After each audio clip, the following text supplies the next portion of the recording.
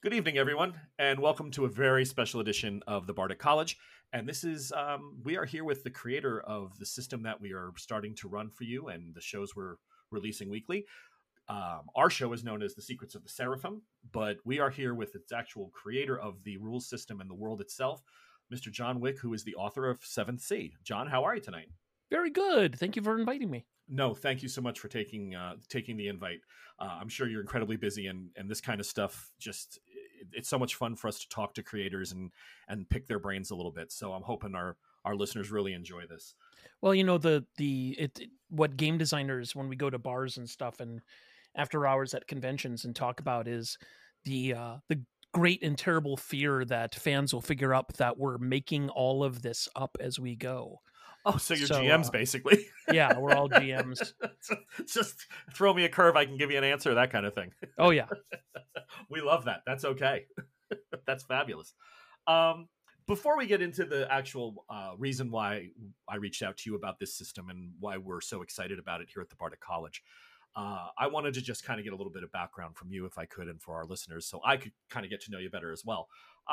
How long have you been RPing, and how did you come into it? And then second part to that question, as a designer, has this been something you've been involved with just in 7th Sea, or are there other projects? Oh, I've been involved in a lot of projects. Okay. Way back in 1981, I was living in Ames, Iowa, and I went to Spencer's Gifts with $10 and bought the very first Call of Cthulhu box set. Nice. They had ordered it by mistake and were trying to get rid of it, and it was on sale for $10. I recognized the word Cthulhu because I had read The Outsider and Others, which is a short story collection, and I recognized the name Lovecraft, and so I bought it not really knowing what it was, and that was it. That was my first experience with role-playing games, and it really shaped everything else, and that's how I got started. But and from there, I picked up other Chaosium role-playing games. I picked up Pendragon, and I picked up Stormbringer. I got RuneQuest, although at the time it was a little bit too. The RuneQuest didn't do for me what Pendragon and Cthulhu did, because Pendragon and Cthulhu were a little bit more open-ended, Mm-hmm. and it really seemed like RuneQuest had its own story going on. And so for me at that time, when I was only, still pre-teens, RuneQuest really didn't communicate to me the way the other games did. And from there, I started playing Champions, which was my first superhero role-playing game, and Traveler, which was the role-playing game where you could die in character creation, which I thought was genius. And then that's fabulous, because I played Traveler and I had that happen many times. Oh, we all have, right? There's a video of Alan Barr from Gallant Knight Games and we decided to make Traveler characters with the new Traveler system, and it is merciless. Really? My character was unsurvivable. The first character I made, and I went, okay, this character just died. This character just died, because there's no way I'm going to be able to play this character, and so we had to start over. And from there, I picked up a whole. I was a role playing game fiend. But so Cthulhu was my first role playing game, and then Champions kind of showed me how game design worked, because they were very upfront about it. 5 points equals a D6, and like the game design was right up front, and that really showed me how game design worked. And then from there, the next game that really blew my mind was a game called Over the Edge, which essentially I had been running role playing games as kind of impromptu. Like I didn't really have plans when I was a game master, and I ignored rules and used the rules that I thought were useful at the time and all that. And the Over the Edge role playing game, which was written by Jonathan Tweet and Robin Laws, kind of like said, hey, this is how you run this game. And you ignore most of the rules except when they're useful. And it kind of validated my whole game mastering experience, like my whole game mastering technique. Right. Because it was in print in a role-playing game that it was okay to run it that way. So that kind of blew my mind. And also the way the game was designed. And of course, Vampire had a huge influence on me. for good and ill. Mm. And then from there, I started working for a company called Alderac Entertainment Group, who at the time were doing Shadis magazine, and I was kind of brought in as a writer for the magazine. But they were also working on a collectible card game called Legend of the Five Rings, Okay. and I kind of got brought in on that when I showed that not only was I a collectible card game fan, not a fan of Magic. I didn't like Magic. I thought that Magic was actually a very poorly designed game. But I was a big fan of the On the Edge role playing or card game and the Vampire card game and a Jihad. couple others. Jihad, yeah. Nice. I was a Jihad player. Yeah. And Dave Williams, the lead designer, and I were both big fans of Jihad, and I turned him on to On the Edge, and we started talking about the game along with Matt Wilson and Matt Starosik and DJ Trindle, and I got brought on as kind of like the guy who writes flavor text, which is funny because when Peter Atkinson visited us when we were first starting out, he told me, "Oh, gee, at our office, that's a punishment." And I told Peter Atkinson, "I can tell." And so I suggested to the team that the L5R game have a story that went over the course of a set number of expansions, and that characters would change based on characters would change over time. And I got that idea from the On the Edge card game, and Dave loved it, and we kind of went from there. And then I got in charge of the L5R role-playing game, which was awesome. And that's where the initial roll and keep system came from. Okay. Which was because we wanted to do a role-playing game that was inspired by two really important things for us, which was the films of the films of Miyamoto Musashi's Book of the Five Rings, and the films of Kurosawa. Yeah. Of course. I wanted to say Akira Kurosawa, and I was like, that's not right. It's close. Yeah. It's like, no, that's wrong.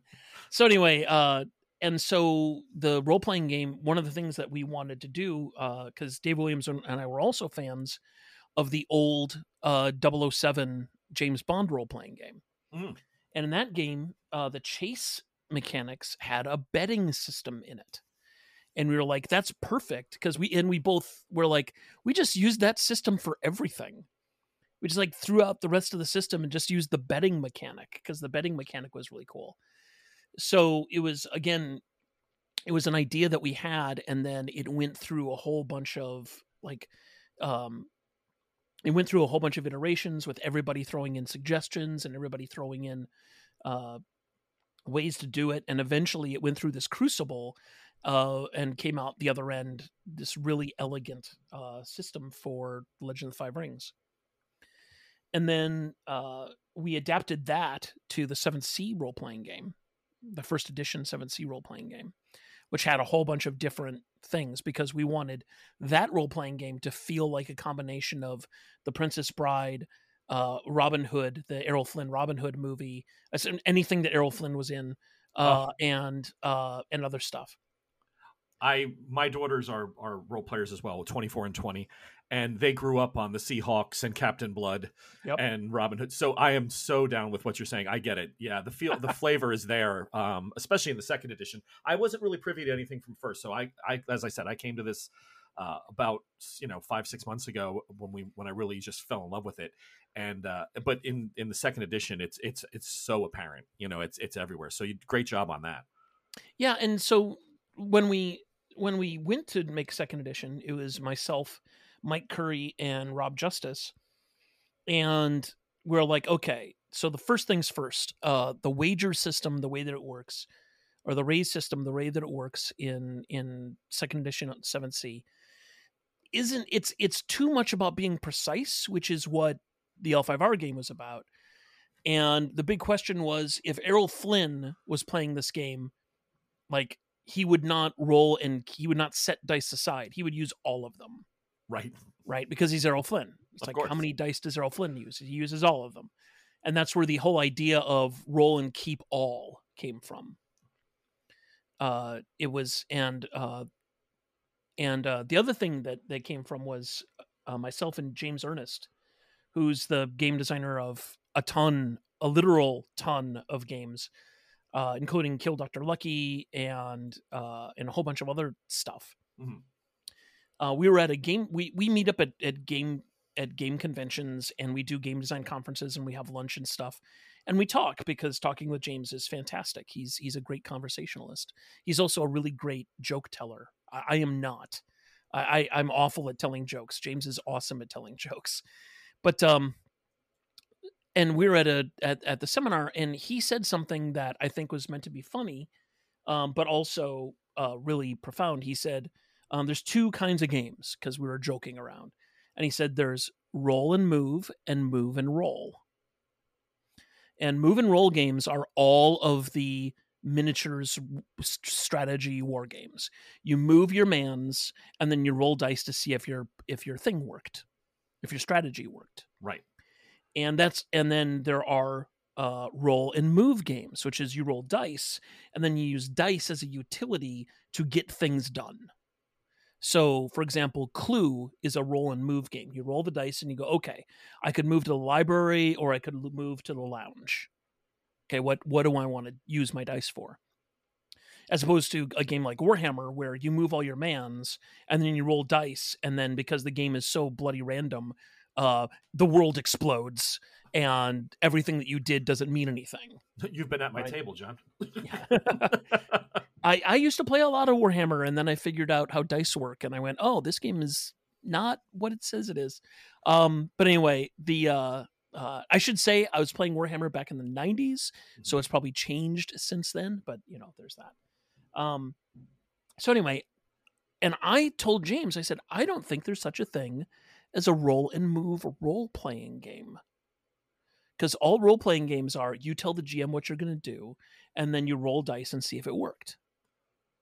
So so from that, I was talking to Rob and Mike, and I said, I want to do a roll and move role-playing game where you roll first, and then use your dice as utilities to get things done. And for those listeners who can't imagine that, imagine playing a game like D&D. D&D is the one I use the most, is that you roll a D20, and then based on that roll, you determine what your character is going to do next. So it could be an attack because you rolled really high, or if you rolled really low, you say, you know what, I cast a spell and heal this person, because my roll isn't going to affect that. Right. So your roll informs what your next action is going to be. And so for 7th Sea, the idea of you roll your dice, and then you use them to make raises, essentially, to make actions. And then you can go from there, means that you can do things like, okay, I'm in a bar. The bar is on. I'm in a tavern. The tavern is on fire. There's a villain who's trying to get out of the tavern with the prince that I'm trying to rescue, and there's a big bar fight going on. And what do you do? Well, I roll a bunch of dice, and based on the dice, I take these actions. I jump off the balcony, swing across the chandelier, kick the bad guy in the face, and rescue the prince. And then we grab the magic item that's in the room, and we get out. And you can do all of that with one roll of the dice. If you're lucky enough and you have the skills. Yeah. If you have this, yeah. And if everything fits your approach, right? If which is how we're like, we need one guiding thing. We're like, because you can't just roll dice and do anything you want, right? There should be a limit, because number one, limits are fun because it forces players to make choices. Mm-hmm. And part of game design is forcing players to make choices that they don't want to make. That's game design. And then the other part of game design is rewarding people for making choices that you want them to make. So we're like, okay, so let's do it by approach. And your character's approach is the trait and the skill that you're using. And if and you have a whole bunch of raises, let's say you have 5 raises because you roll dice and you have 5 raises. And my approach is going to be finesse, which is leaping around and jumping and things, and weaponry, which is using my sword. So as long as one of my actions falls under one of those 2 things, which is my approach, jumping around or using my sword, each action I take only costs 1 raise. And if it doesn't fall under my approach, you can still do it, but it costs you 2 raises. So, and that came out of a lot of playtesting of kind of like running through how all of this stuff works and just kind of figuring it out. But that's the system that we came up with. And it's amazing. If you can't, if I think John explained it better than even I have, and I've been tearing through the rules like wildfire. But this is the man that created it. So yeah, this is such a, I want to say it's what's the word, I'm trying to capture the word where the finesse is there. It's so beautifully done in the fact that the players have such control over how much they want to express the actions they're doing. You set the scene, you give it to them, and they just, okay, like you said, I jump to the chandelier. And certainly, you reward the characters for coming up with beautiful and creative ways of handling the situation. And I just think that's just so much more fun. And my players have been loving it. So that's, hats off to you on that. That was great. Well, I'm glad your players are loving it, because there's people online who say it doesn't work. Yeah, there's people online who say there's only one role playing system, and that's D&D. So why mess with it? There's one of the things that's beautiful about role playing since its inception, back with the guys, Gary Gygax and the rest of them that sat in the basement and were doing their thing, and then other people that came aboard and made their own games. It's an ever evolving process, and if there's something out there for everybody, I think, and if not, it's coming. Like, there's so many creative people doing their thing. It's just, give it time. If you're not perfectly thrilled, change it. If you think it's not the right setting, research, you'll find it. And that's sort of how I fell into this. So that kind of leads me to my next question, because I know what I was looking for in a role-playing game.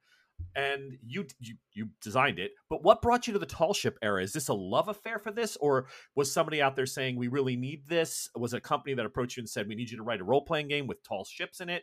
How did that come about?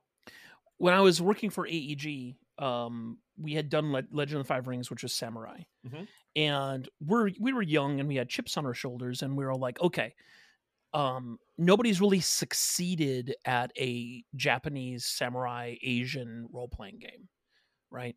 And okay, what is the other genre that nobody's really succeeded at? That's like cool and fun. And the first thing on everybody's lips was pirates. And as a matter of coincidence, I had just finished two books, as a matter of fact. I finished a book called The Honest Courtesan, which got made into a better than average movie called Dangerous Beauty, which was about the 17th century courtesan Veronica DeFranco and her life in Italy.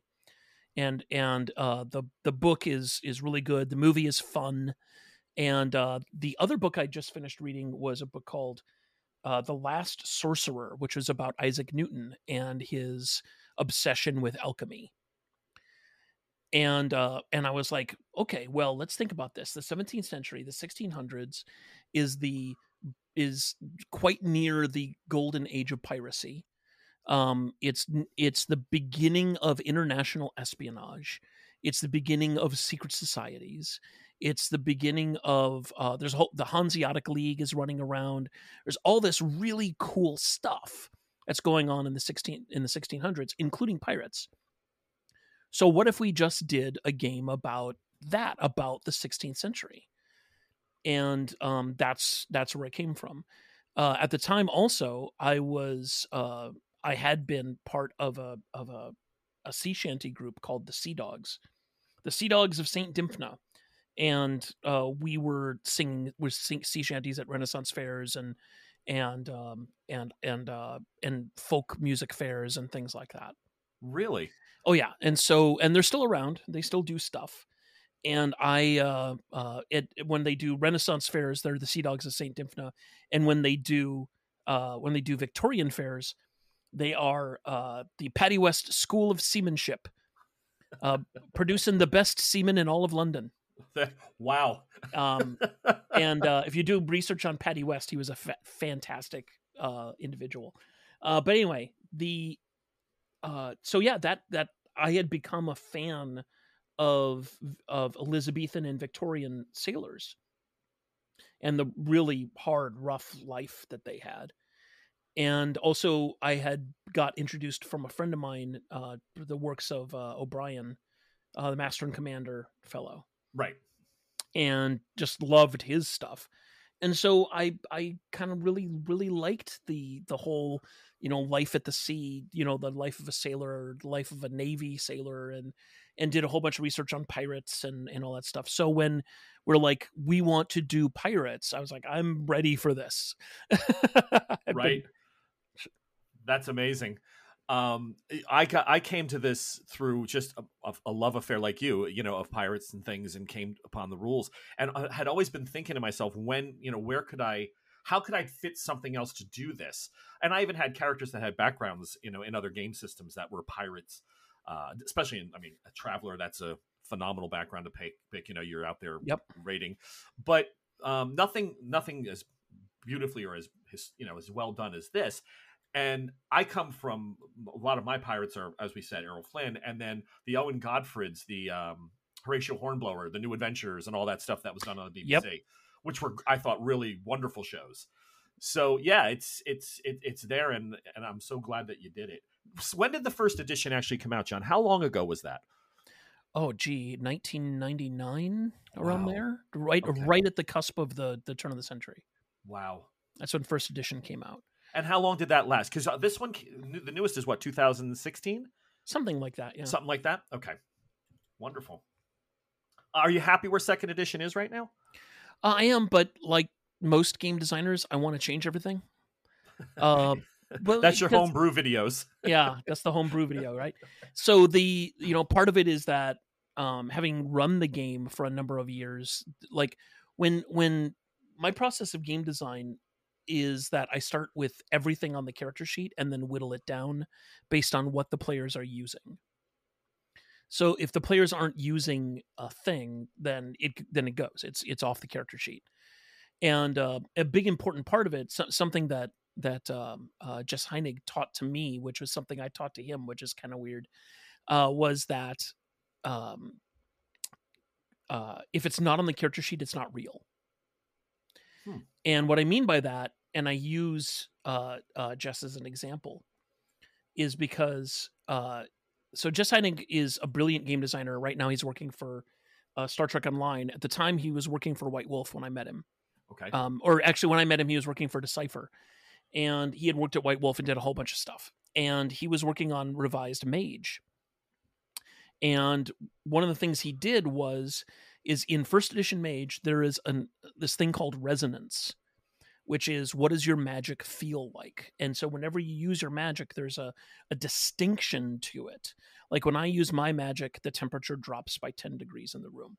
When you use magic, everybody has the taste of oranges, right? So everybody has this thing called resonance. And no one ever used it. And Heinig thought, well, this is really cool and it needs to be in the game. So when he did second edition revised or whatever version it was he did, he put it on the character sheet. And everybody came to him and said, this is a fantastic new rule. And he's like, this has been in the rule since first edition. I just put it on the character sheet. That's because if it's not on your character sheet, it's not real. It doesn't exist. So when we did first edition 7th, one of the things we wanted to do is have skills like jump, climb, swing, so that it would be on the character sheet. So when people see it, when they look down the character sheet and what can I do? They would say, oh, I can jump, climb, and swing. Okay. Right. Type thing. And that's not in second edition. And I'm not going to make a new rule for it because that seems extraneous. But at the same time, I really want, like for example, in second edition, stories are on your character's story is on your character sheet. So Inigo Montoya's story of I'm going to kill the man who killed my father is right there on his character sheet. And so whenever he looks at his character sheet, he sees it and is reminded, oh, that's right, I am looking for the man who killed my father. And so that was one of the things we wanted to do. But yeah, the game has been out for 5 or 6 years, so of course I want to change things. Never fully satisfied. I don't think any writer ever 100% is. No. And as a matter of fact, when I met, I had the really fortunate opportunity for like 2 minutes to meet Terry Gilliam, who was at a coffee shop in Los Angeles. And I bumped into him and I told him, I said, "Mr. Gilliam, I'm a huge fan of your films. Thank you very much for making them. They mean a lot to me." And he's like, "Yeah, my films suck." Oh, wow. And I was like, "You're being facetious. You're being funny. You're Terry Gilliam." And I was like, "No, they don't suck." And he goes, "Yeah, then nothing matches what's in my head." Really? And I was like, "I'm really so, I'm an author and I make games and things and I know exactly what you mean." 'Cause Right. nothing that I do really matches what's in my head, and it's really hard to get that down on paper. And he was like, "Yeah, pretty much. Bye." And then he left. But for Terry Gilliam, John, I got to tell you, if it's not matching what's in his head, I'm afraid. Yeah. Because some of his stuff, Brazil still leaves me sitting there pulling my hair out. I've watched the movie 5 or 6 times, and I'm like, all right, I'm going to sit down one more time. Every couple of years, I'm like, I'm doing Brazil. And I sit and watch. I go, yep, still not sure exactly what he needed, but it's okay. It's Terry Gilliam. Yeah, for me, it's my favorite Terry Gilliam film. I mean, everybody's like 12 Monkeys is his best film, and I can't really disagree with that. But my favorite Terry Gilliam film is still The Fisher King because I'm an Arthur nut. Oh, wow, yeah. And I think it's his most accessible and his most positive film, right? Yeah, absolutely. And I love it, and that film makes me cry every time I watch it. Every time. I actually have Robin Williams' signed autograph from The Fisher King, from where he and it's Jeff Bridges, I believe, are standing in the doorway, and he finally got him cleaned up, and he's standing there. When Disney first opened Hollywood Studios, it was up for sale in that there was this place which you can go in and buy all kinds of Hollywood memorabilia, somebody's tiki hut or something, and it was right there as you entered Hollywood Studios. And it was there. My father was like, "Oh my God, I knew you loved this movie," and he picked it up for me as a gift. I still have it. So, oh wow. Another one of those things that, along the way that you find that people that are in the same hobbies and, writer, it seems like I've known you forever. Some of the things you're saying, I'm like, John, where the hell have we not met each other before? Well, Robin Williams was a gamer. Yes. Yeah. Yeah. And that always, like, who you find out as a gamer always fascinates me.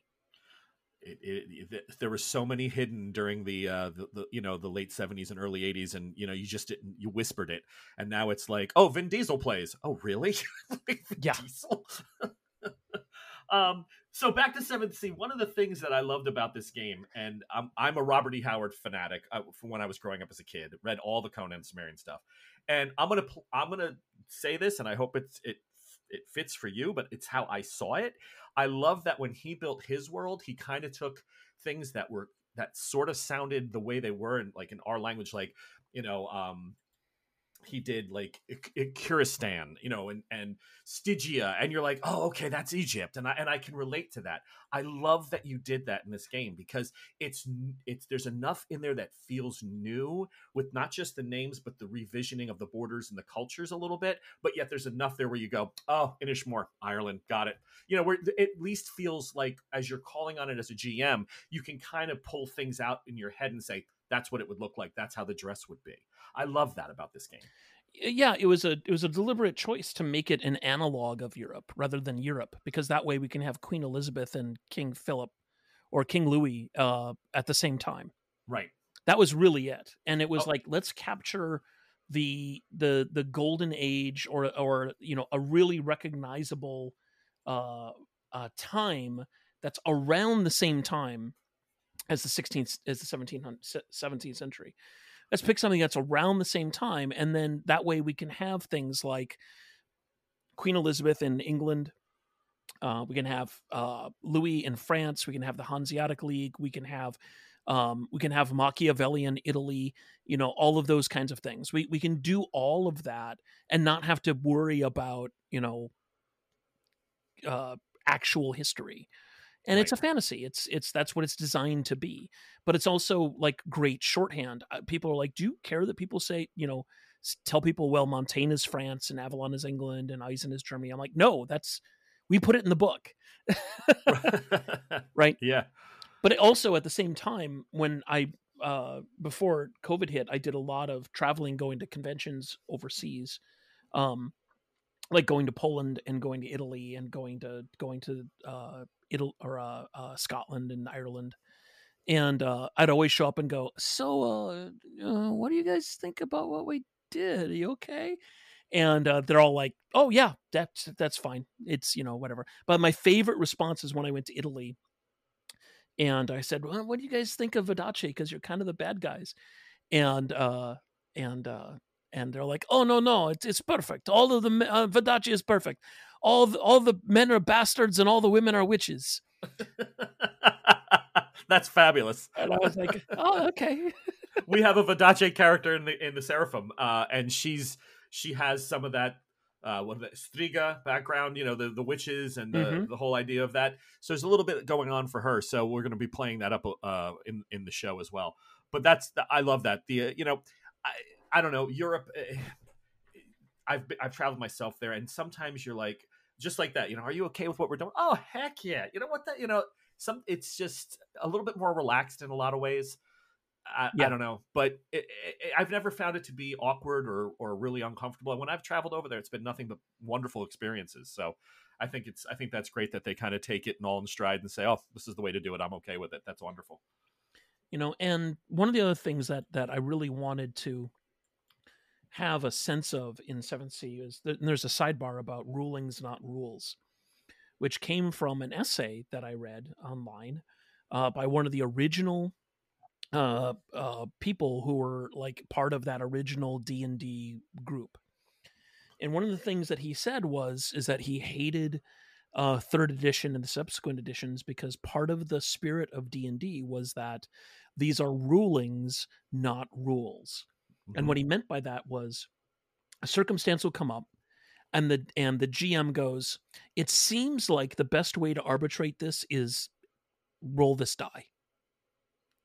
And so all of the rules, with scare quotes around the word rules, in 1st edition D&D were, this is how we did it, and that's it.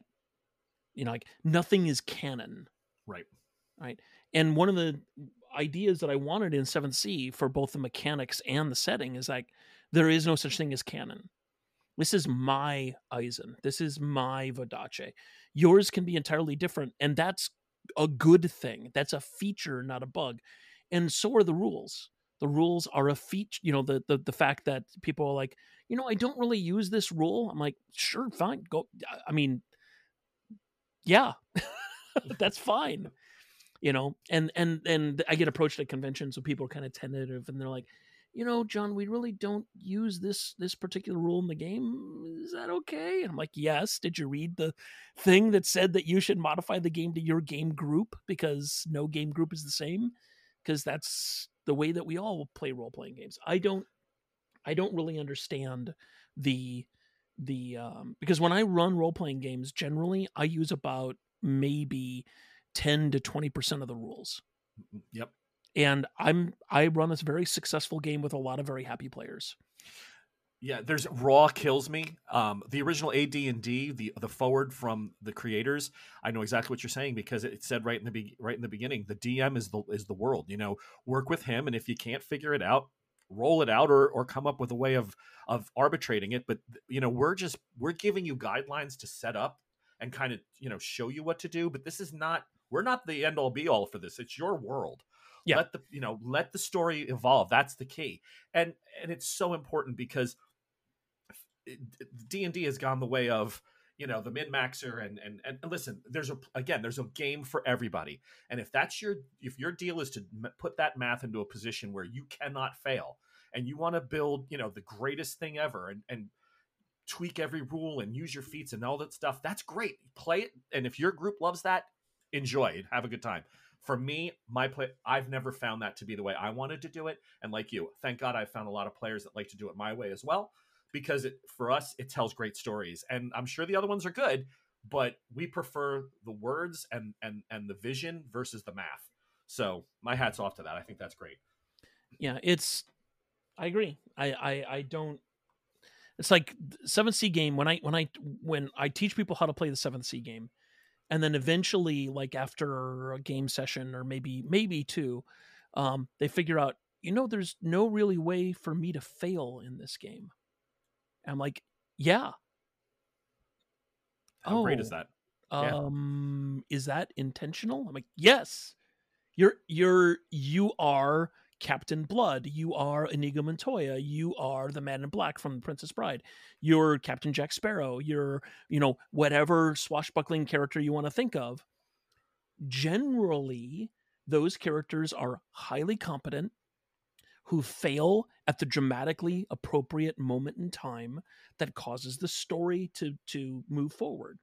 And so we have the I fail rule in 7C, which is before you roll dice, you can tell the GM, I fail. And then you describe how you fail to the GM, and then the GM rewards you with a hero point. And they're like, so I get rewarded for failing? I'm like, yeah. And I can't even take credit for that. That comes from my friend Jared Sorensen, who did Octane and Inspectors and Parsley and a whole bunch of other really great games. Wow. And that is, it's an amazing feature because it does. And people, when they get confused by it, John, I didn't mean to cut you off, but my players have even said it. And I said to them, understand what you're doing. You're failing. I'm rewarding you for setting up a moment of tension. Mm-hmm. Now I, as the storyteller, can play with that and give it to the other players and have them come rescue you from prison, or, stop you being burned at the stake, or whatever crazy thing we want to do with it. But you've given me another path and avenue. I think that's amazing. Yeah, the best example is when I was running the game at a convention and a group showed up, and they were a regular group, right? And it was at Gen Con, mm-hmm. and they wanted to play with, and essentially they showed up and we had a big room full of 7th C games, and I would walk in randomly and go, I am running this table for this game session. And they're like, woohoo! And so I'm running the game, I'm improvising, I'm looking at the characters, and I noticed one of them has the star-crossed arcana on his character sheet, and I said, "Oh, this is interesting." And the rest of the players groan and like, he always falls in love with the villain. That's what he does. If there's a villain, he falls in love with the villain. That's what he does. And I was like, okay, that's great. So I'm running a one shot for them, and the villain shows up, and the player who has the star-crossed thing, he says, "I want to fall in love with the villain. I want my hero point for falling in love with the villain." And I went, okay, here's your hero point. You're falling in love with the villain. And he goes, okay. And something else, there's a mechanic for redeeming villains, for turning them into heroes. And he said, we're only playing one session. Can we do a super condensed version of that? And I went, sure, yes. Because that's what you say as a GM. You say yes. Right. And you say yes or roll dice, right? And so we came up with this cute little mechanic that he could collect hero points, right, and things like that, and then roll dice at the end of the game session to turn the villain into a hero.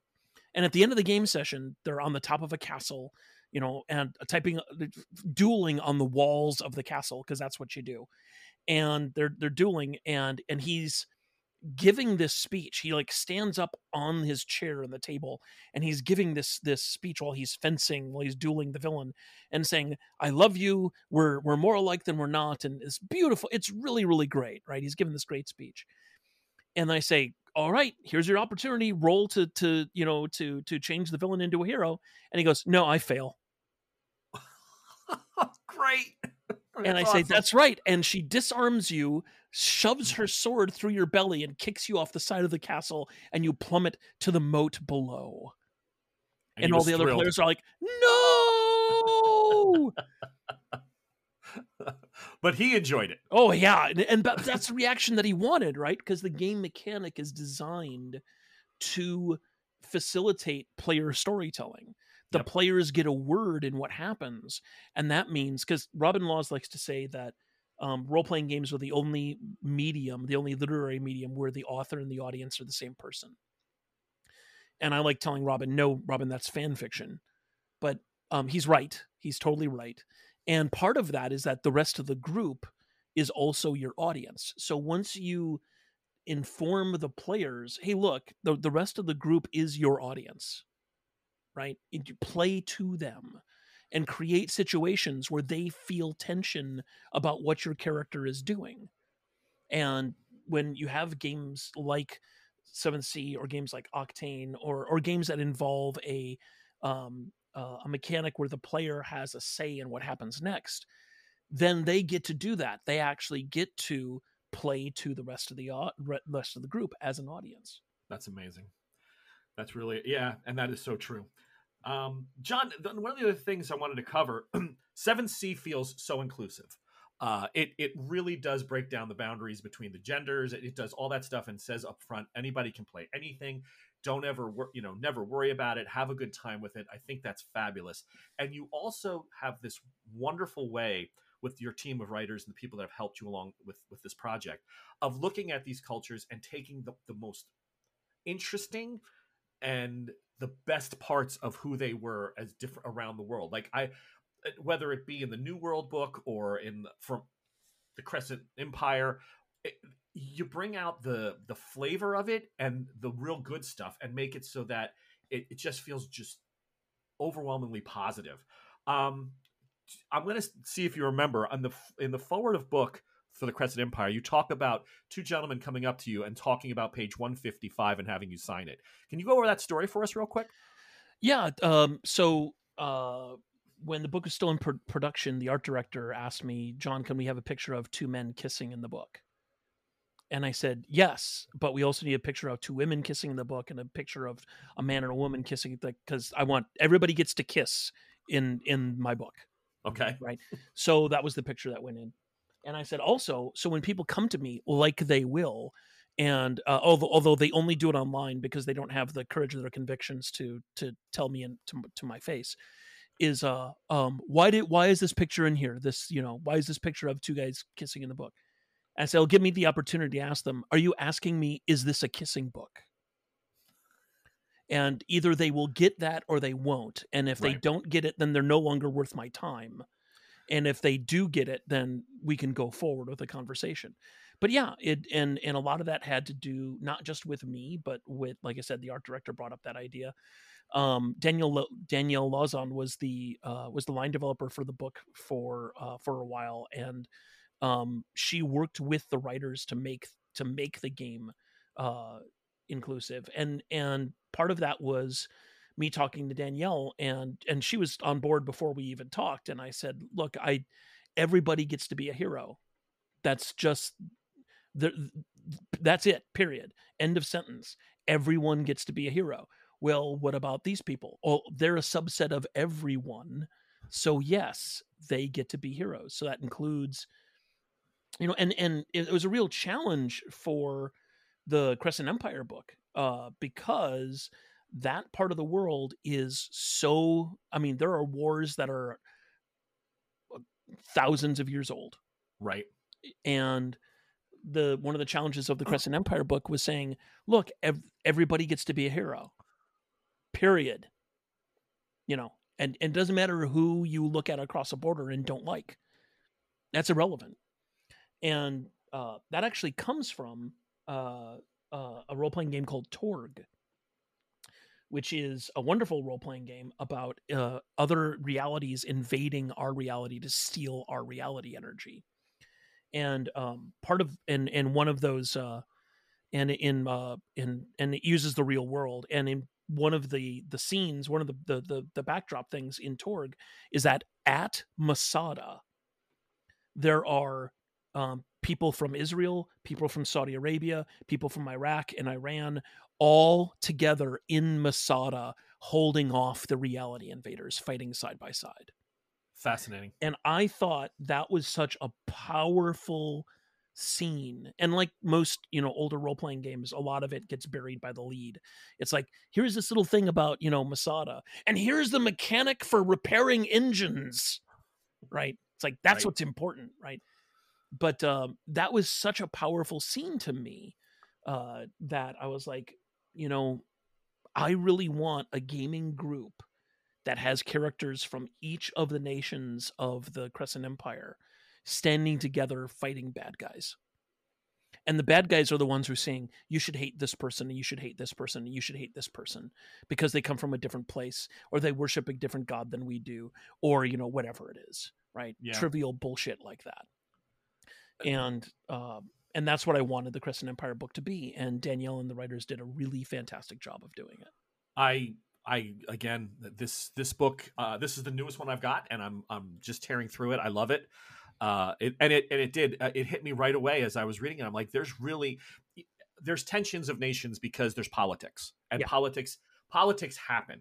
so of course seventh sea has that feel. The Montaignes are always going to be doing something over here. Avalon wants to do something over there. Vodachi's got its own interests all over the world.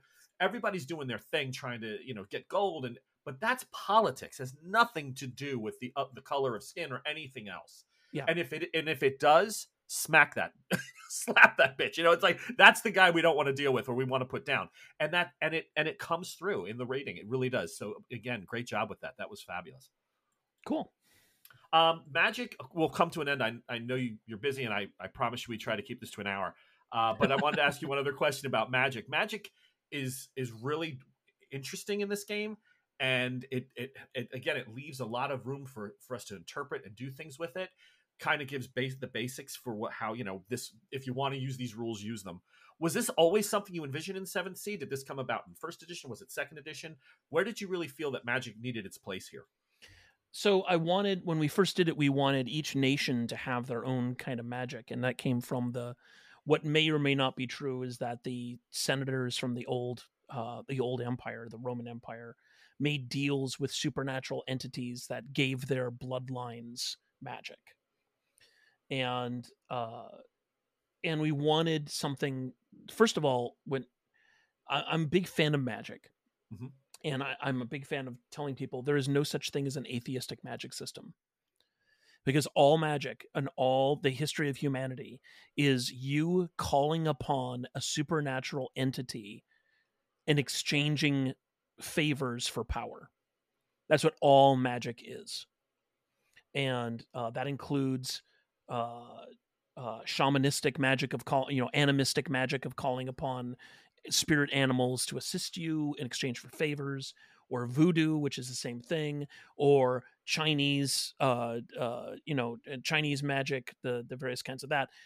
Wherever you look, that's what it is. And so that's what I wanted magic to be. I wanted it to be, we have called upon these supernatural agencies and we have exchanged something for power. And what I also wanted in the game, and this is a lot of conversations with me and my wife at the time, Jennifer Marr, who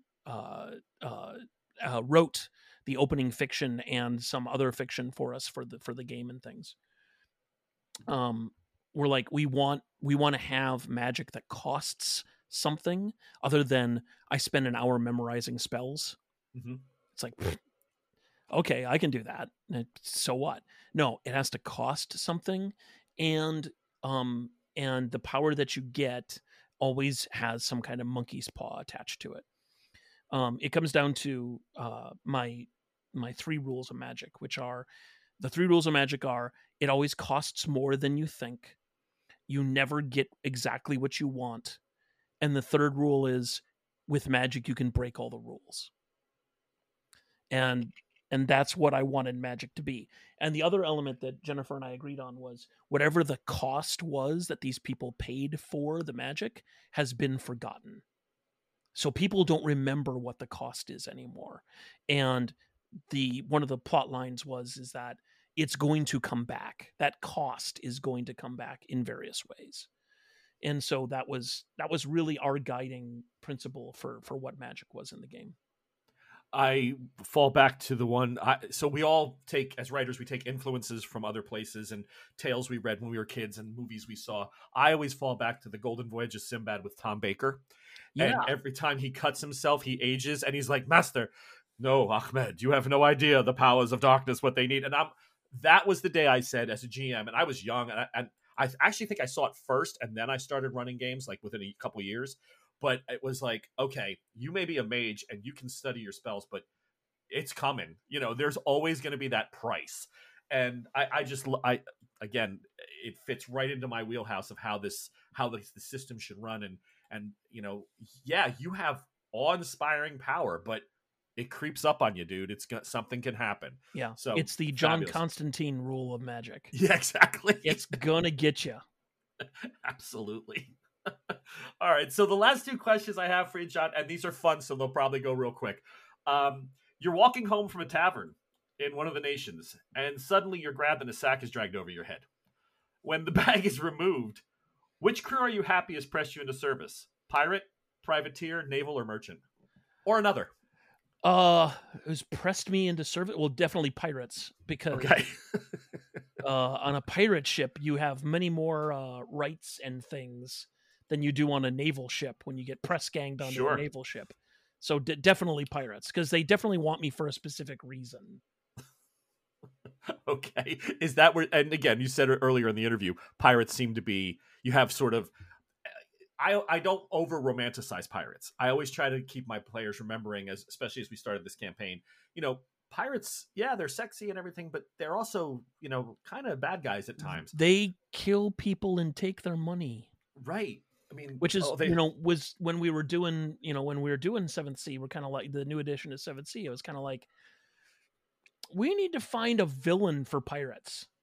We need something the pirates are fighting against. And of course, that turned out to be the Atabean Trading Company, which is the worst villain I could possibly imagine. and they were in many ways. Yep. So yeah, fabulous. Yeah. And how do you say it, John? Because I think I just heard you say it and I'm saying it wrong. Atabean? Ataban. Okay. The Atabean Trading Company. Ataban. Okay. I had a Tibian. So, okay. But again, there's no wrong way to say it because it's at my table. So That's right. I'm learning. See, I agree with you on that. I love that. And finally, this one I tend to ask guests that I'm really impressed with, and I knew I was going to enjoy your company. So, just from, like I said, watching some of the videos you've done and the books, if you were going to be able to role play at a table with 3 or 4 other people from history, any people that you can think of, who would they be? Who would be your influences, and who would you want to share the night with? The first is someone I never got to play with, and I was even invited to play with, and I turned it down, was Greg Stafford.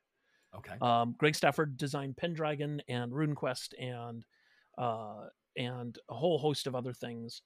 And I knew Greg. I think that it's safe to say that Greg and I were friendly.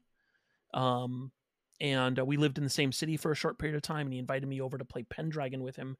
And I was actually doing something else, and I turned him down, and I shouldn't have, because it meant I never got a chance to play with him before he passed away. So the first one would definitely be Greg. I would love to play Warhammer with Robin Williams. Wow. I think that would have been one of the most hilarious. Yeah, absolutely. I think that would have been fantastic. And then I would have really loved to have played Little Wars with H.G. Wells. H.G. Wells made a game called Little Wars, which was one of the first English, maybe in the first English, but there were German games, miniatures, essentially strategy game. Which involved and you can find the PDF online. You can find it's public domain, so you can find it online. It involved putting a curtain over the table so that each person moved their units, and then you move the curtain aside to see what the other person did. Wow. Yeah, I would have playing Little Wars with H.G. Wells would have been fun. Fascinating. All right. Well, John, like I said, we kept it to an hour. I feel I could talk to you for longer. You've been so fascinating, and it's such an honor again to have you here. I hope that as the conventions open up and people start moving about again and feeling a little safer, either if they risk it this year, because I'm heading to Origins, but as it opens up, hopefully one day I'll have a chance to actually shake your hand and meet you in real life and just say hello. But this has been a lot of fun. Thank you for joining us. Cool. Thank you. If we make it to Origins, we should hang out. Absolutely. I raise a glass, have a drink real quick, and just say hello if we have the opportunity. I would love that. Awesome. All right. Well, listen, everyone, thank you for joining us. I hope this gives you a little bit more insight into what we are doing here at the Bardic College and why all of our voice actors that join us and make these stories come to life, the players that you hear and the characters that you're falling in love with, we hope you now know why we were so impressed and so wanted to do the 7th Sea campaign for you. But from all of us here, we want to say thank you, John, again, and good night. Good night.